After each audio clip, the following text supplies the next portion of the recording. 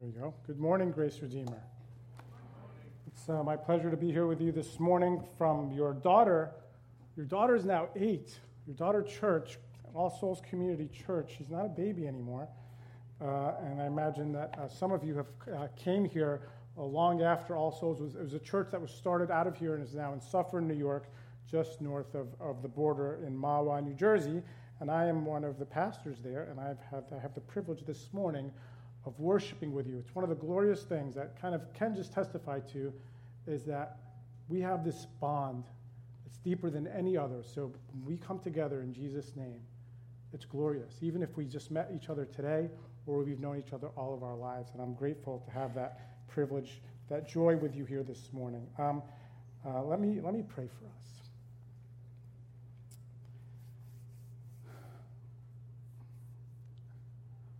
Father,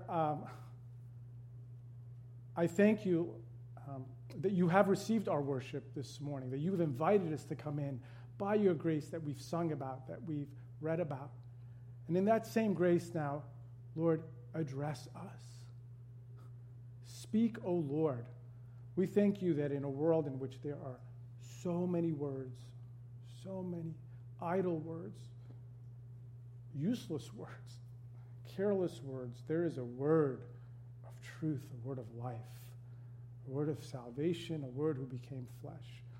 And I pray that through this time, Lord, that we would humble our hearts and our minds would be open, and that we would listen, and that we would follow after that one, that word who became flesh, Jesus, as a result. And it is in his name we pray, Jesus Christ our Lord. Amen. So if you do a search for the word love, you get over 8 billion results. As far as I can tell, through my expert, painstaking, very expensive research, that's more than any other word or phrase that you could search for. More than health, more than work, more than food, more than life itself. I think life itself is number 2, but that's like over 1 billion fewer results, 7 billion, and 10 as of this week. And it just keeps going up. So love is something that the world is interested in. We want to be loved. We want to know what love is, right? Isn't that what foreigners saying? I want to know what love is. I want you to show me. I won't sing that frequent. Maybe I might. I might be so inspired throughout the sermon. Right? What did the Beatles sing? All you need is love. Love is all you need. And so this is the universal cry, the universal quest. But I want to ask a specific question this morning to begin to enter into our time, and that is, what does love require? What does love require? How do you love someone who is addicted to a particular substance? How do you love someone who is angry or manipulative or lazy? What does love require then? How do you love someone who's depressed? What does love require in that circumstance? How do you love someone who is trapped behind enemy lines? How do you love someone who's enslaved and captured, but who thinks her captor and enslaver is her friend when that person actually wants to destroy her? So just by asking those questions, you can see that love is, maybe you hear that word and you get a romantic vibe or just a warm feeling. But you could see just by virtue of sort of really entering into the subject, it's going to require more than that. It's going to require hey man, you just be you. Just be the way you are. That's not going to get it done in situations that I just described and a million others that you can imagine or that exists in your own lives or across the world. And so our passage this morning unfolds for us what love requires. So let me read that for us and what love is. So this is 1 John. Our passage this morning is for John's first letter towards the end of the New Testament, John chapter 3, verses 1 to 10, and you can follow along in the screen. The translation I'm reading from is a little different from the one you have in the Bibles in front of you. See what kind of love the Father has given to us, that we should be called children of God. And so we are. The reason why the world does not know us is that it did not know him. Beloved, we are God's children now, and what we will be has not yet appeared. But we know that when he appears, we shall be like him, because we shall see him as he is. And everyone who thus hopes in him purifies himself as he is pure. Everyone who makes a practice of sinning also practices lawlessness. Sin is lawlessness. You know that he appeared in order to take away sins, and in him there is no sin. No one who abides in him keeps on sinning. No one who keeps on sinning has either seen him or known him. Little children, let no one deceive you. Whoever practices righteousness is righteous as he is righteous. Whoever makes a practice of sinning is of the devil, for the devil has been sinning from the beginning. The reason the Son of God appeared was to destroy the works of the devil. No one born of God makes a practice of sinning, for God's seed abides in him, and he cannot keep on sinning, because he has been born of God.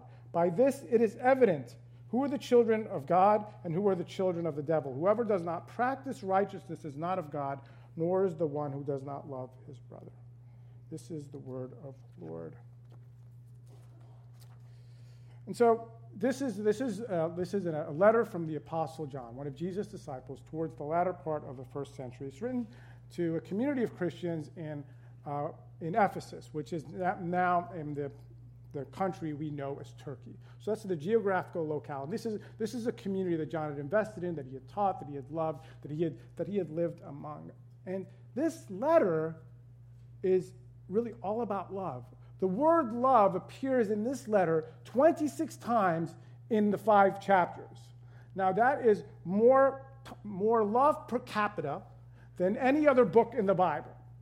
5.2 times a chapter. So this letter is all about love. And yet it contains statements that are urgent and even seemingly severe to us.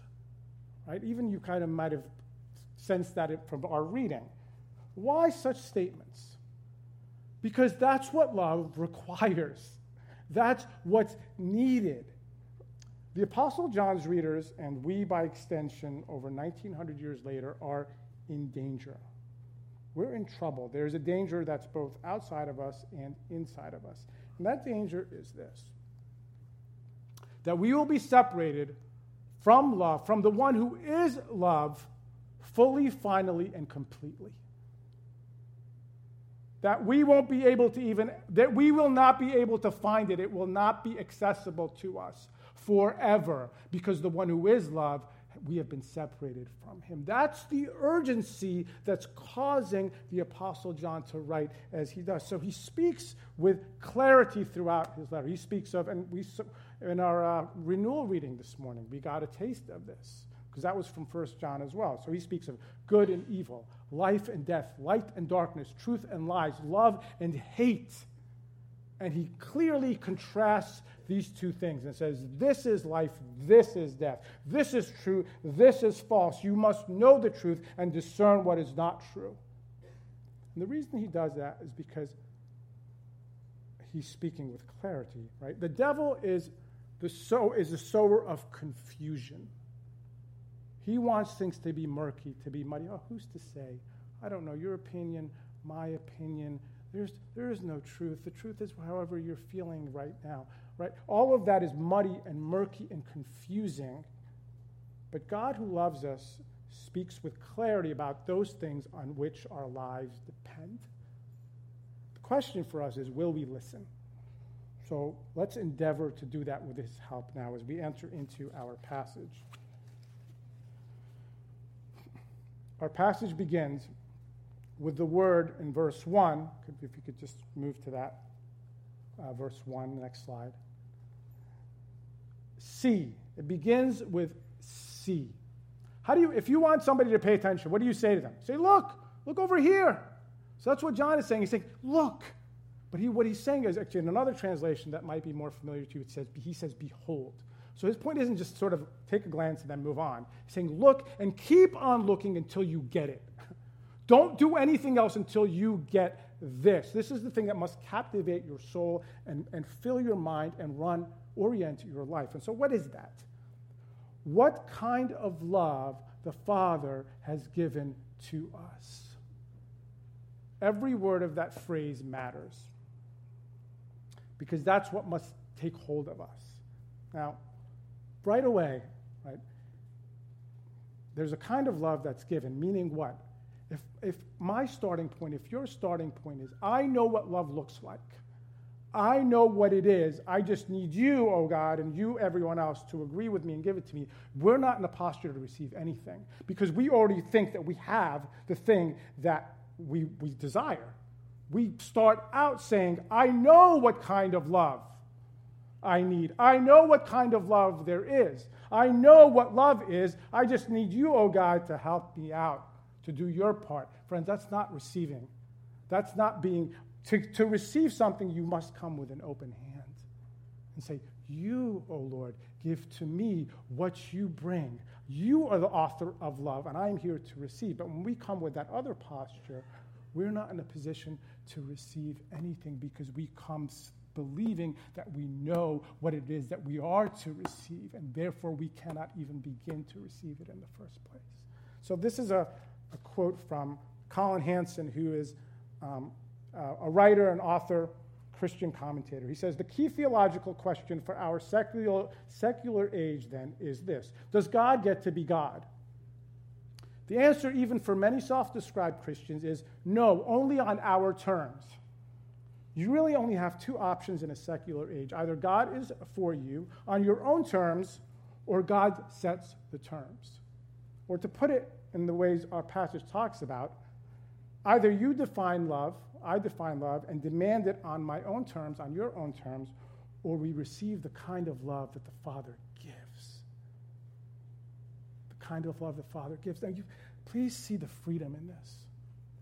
Because we are always, where's the first place that we look for love? We look within.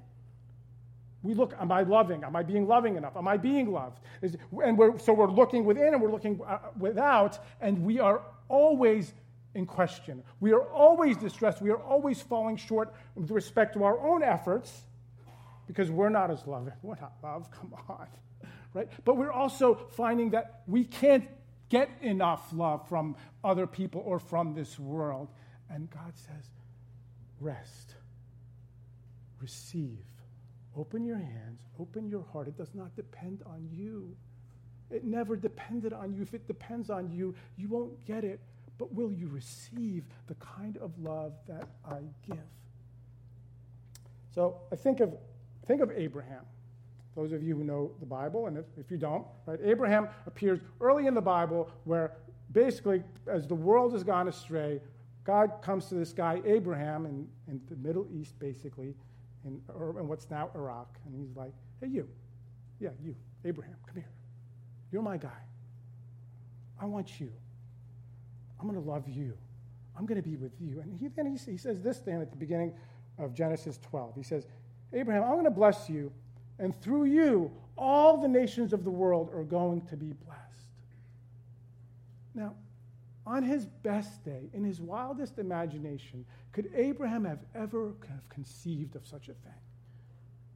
If it were up to him, if he was the author of love, if he got to determine what love looked like, if he got to determine what God should do for him, could he have ever have conceived of such a thing?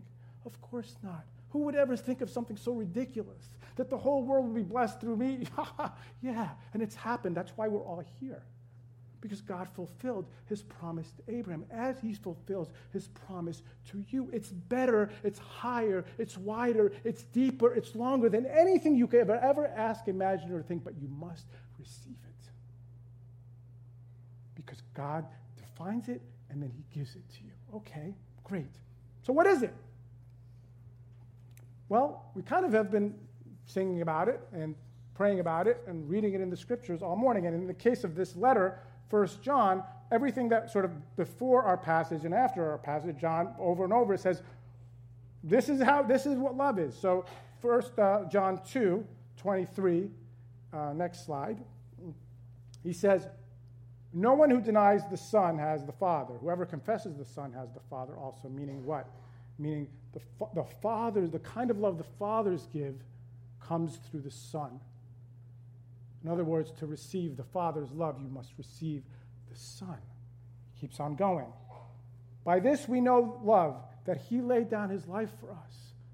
It's a self-giving love. It's a sacrificial love. It's the love of God in his sacrifice. 1 John 4, 9 to 10. In this, the love of God was made manifest among us, that God sent his only Son into the world so that we might live through him. In this is love, not that we have loved God, but that he loved us and sent his Son to be the propitiation, difficult word, the sacrifice for our sins.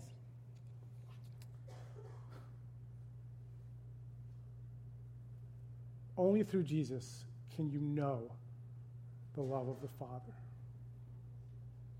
If we look for love elsewhere, if we look to see if we are loved, if we look to see, to find love, right? Over 8 billion results, people are crying out, they're searching, they're knocking. This is the answer.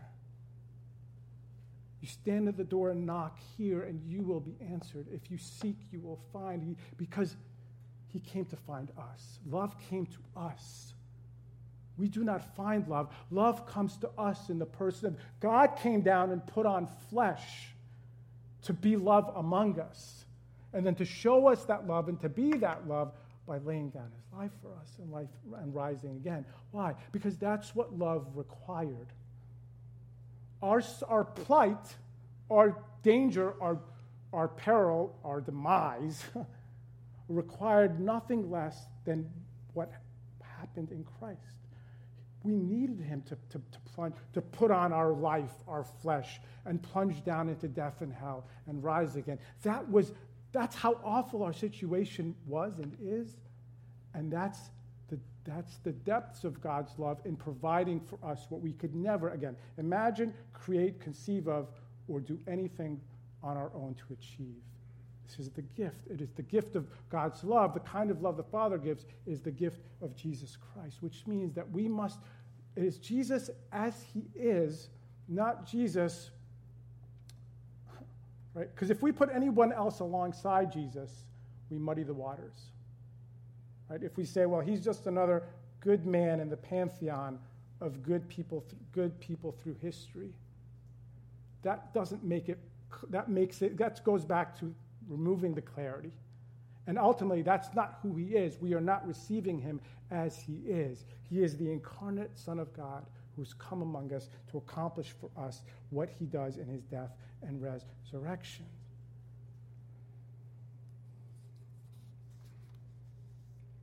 Amazing love, how can it be that thou, my God, should die for me? This is what John is telling us to look at and to behold over and over and over. Do you want to know what love is? Foreigner's song. I want to know what love is. Well, here he is.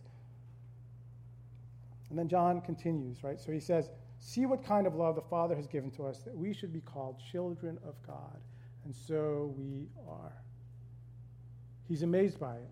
He's saying, we're children of God. It's really true. It's really true. And it's hard to believe. But God's account, the reality is, you were lost.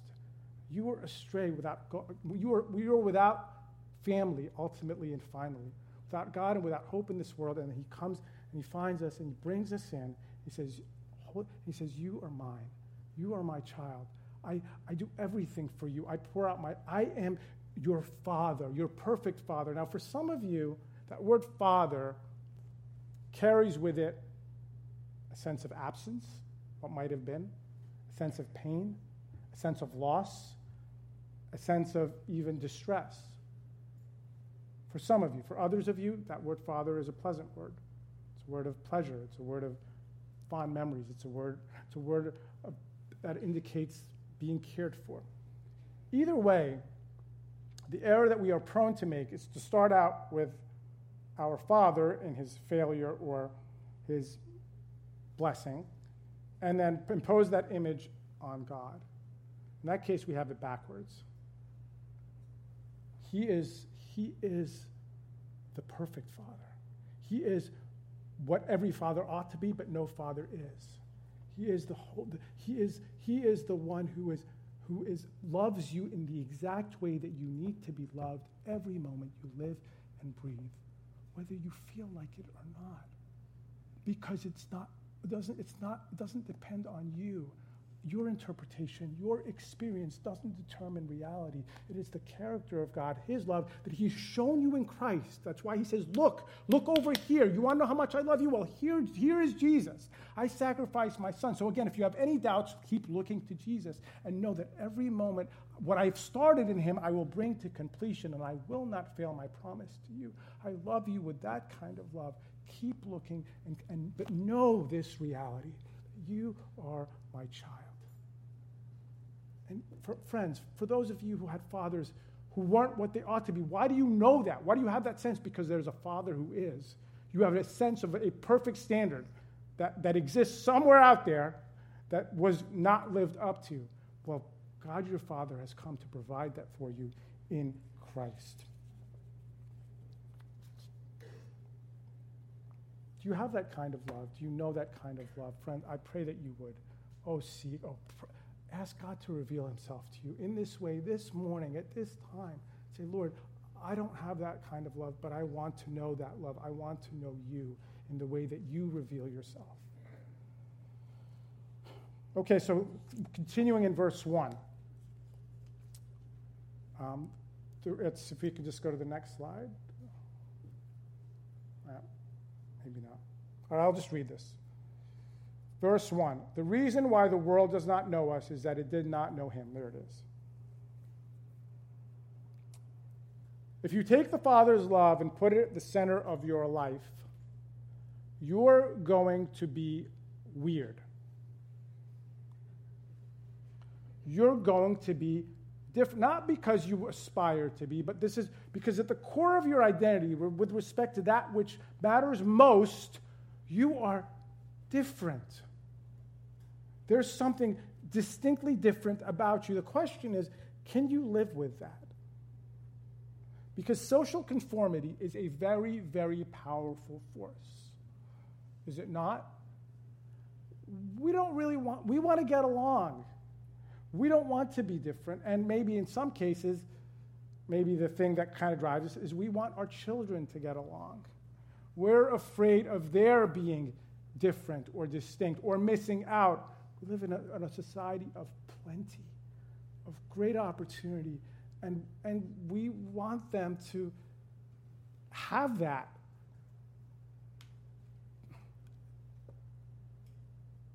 And what the Apostle John is putting here before us is he's saying that cannot be what governs you. And actually, if you have the kind of love the Father gives, that is not what governs you.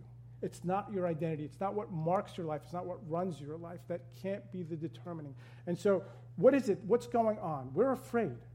That's the reality is we're afraid of being different. And John says in 1 John 4, he says, well, what addresses that fear? He says, perfect love casts out fear. He brings it back to love.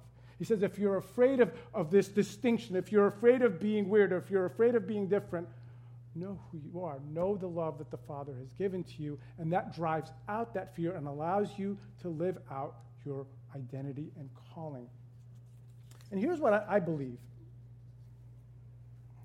It's a dangerous thing for a preacher to say. I believe I propose to you. How about that? That unspoken and maybe unconscious in the pressure to conform is a testing. There's a testing to see that is there actually a love out there that can stand the pressure? Is there something out there that will stand no matter what? Is there a love that's worth giving everything up for?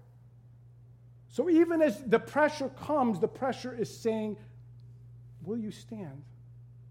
I'm actually testing you, because if you actually do stand, then I'm interested. Because actually, none of us want to be conformists. We want to be free. And when the Son sets you free, you shall be free indeed.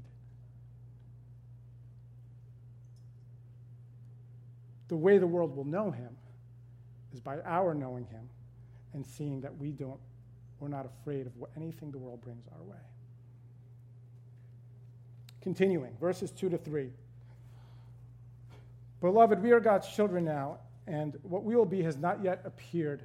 But we know that when he appears, we shall be like him, because we will see him as he is.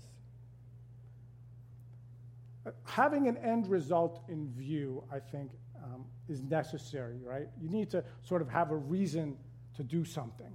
We need to have an aspiration, a goal. We need to know that we're headed somewhere.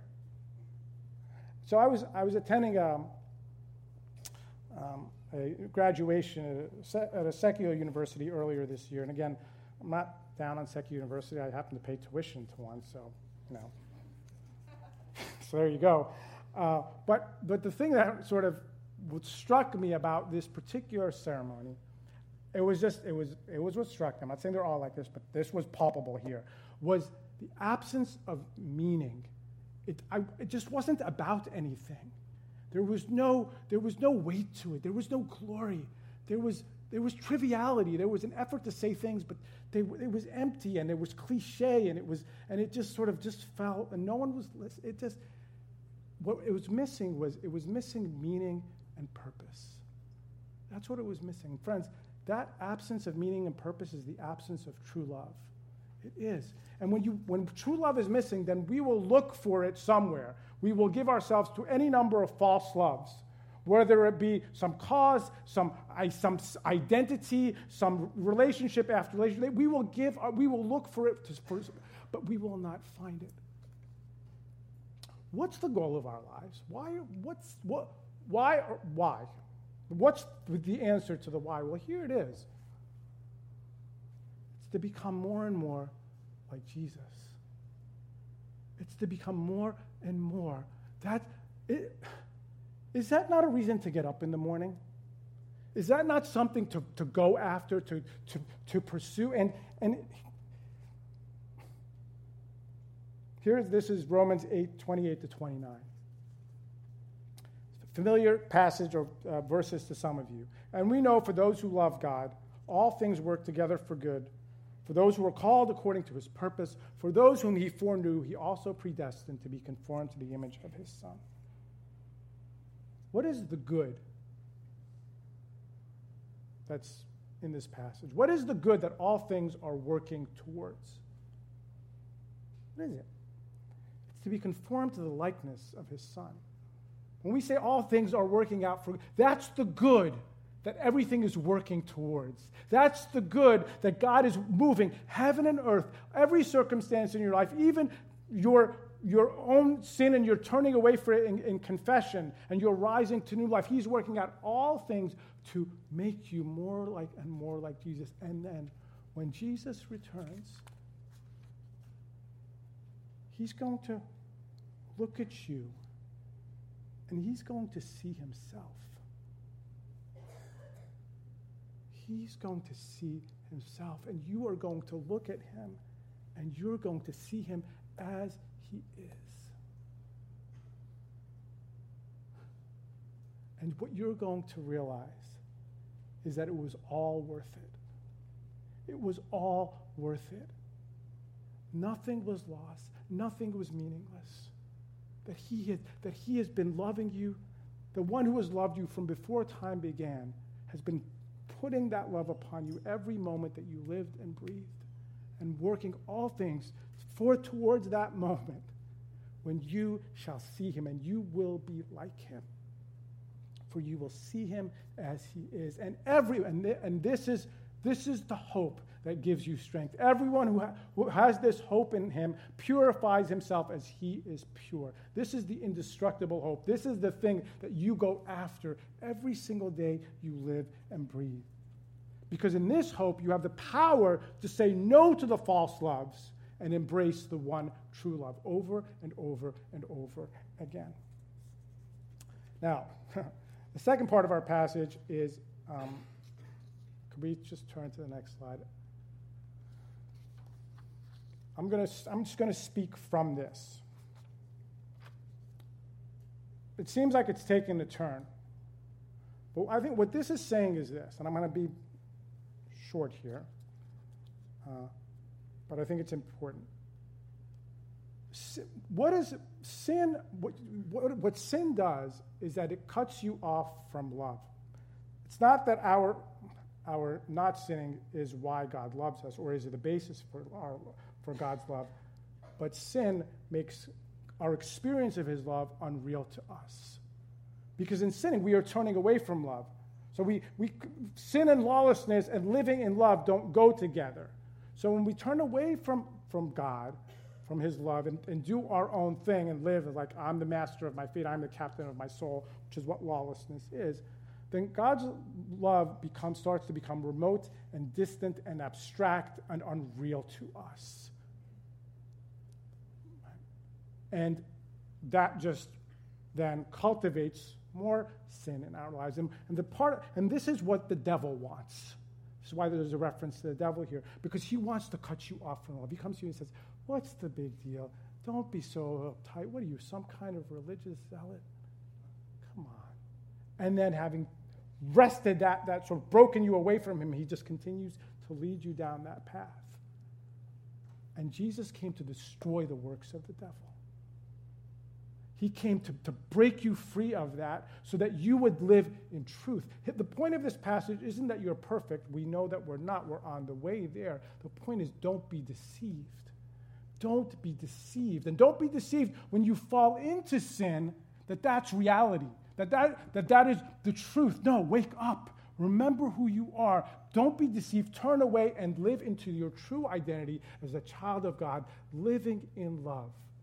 Living out your calling, living out the truth, living out what he has for you, and giving you what only he can give you. And in loving one another is where that truth sings. Because we encourage one another in it. We remind one another of the love that the Father has given to us. See what kind of love that the Father has given to us, that we should be called children of God. And that is what we are. Let's pray.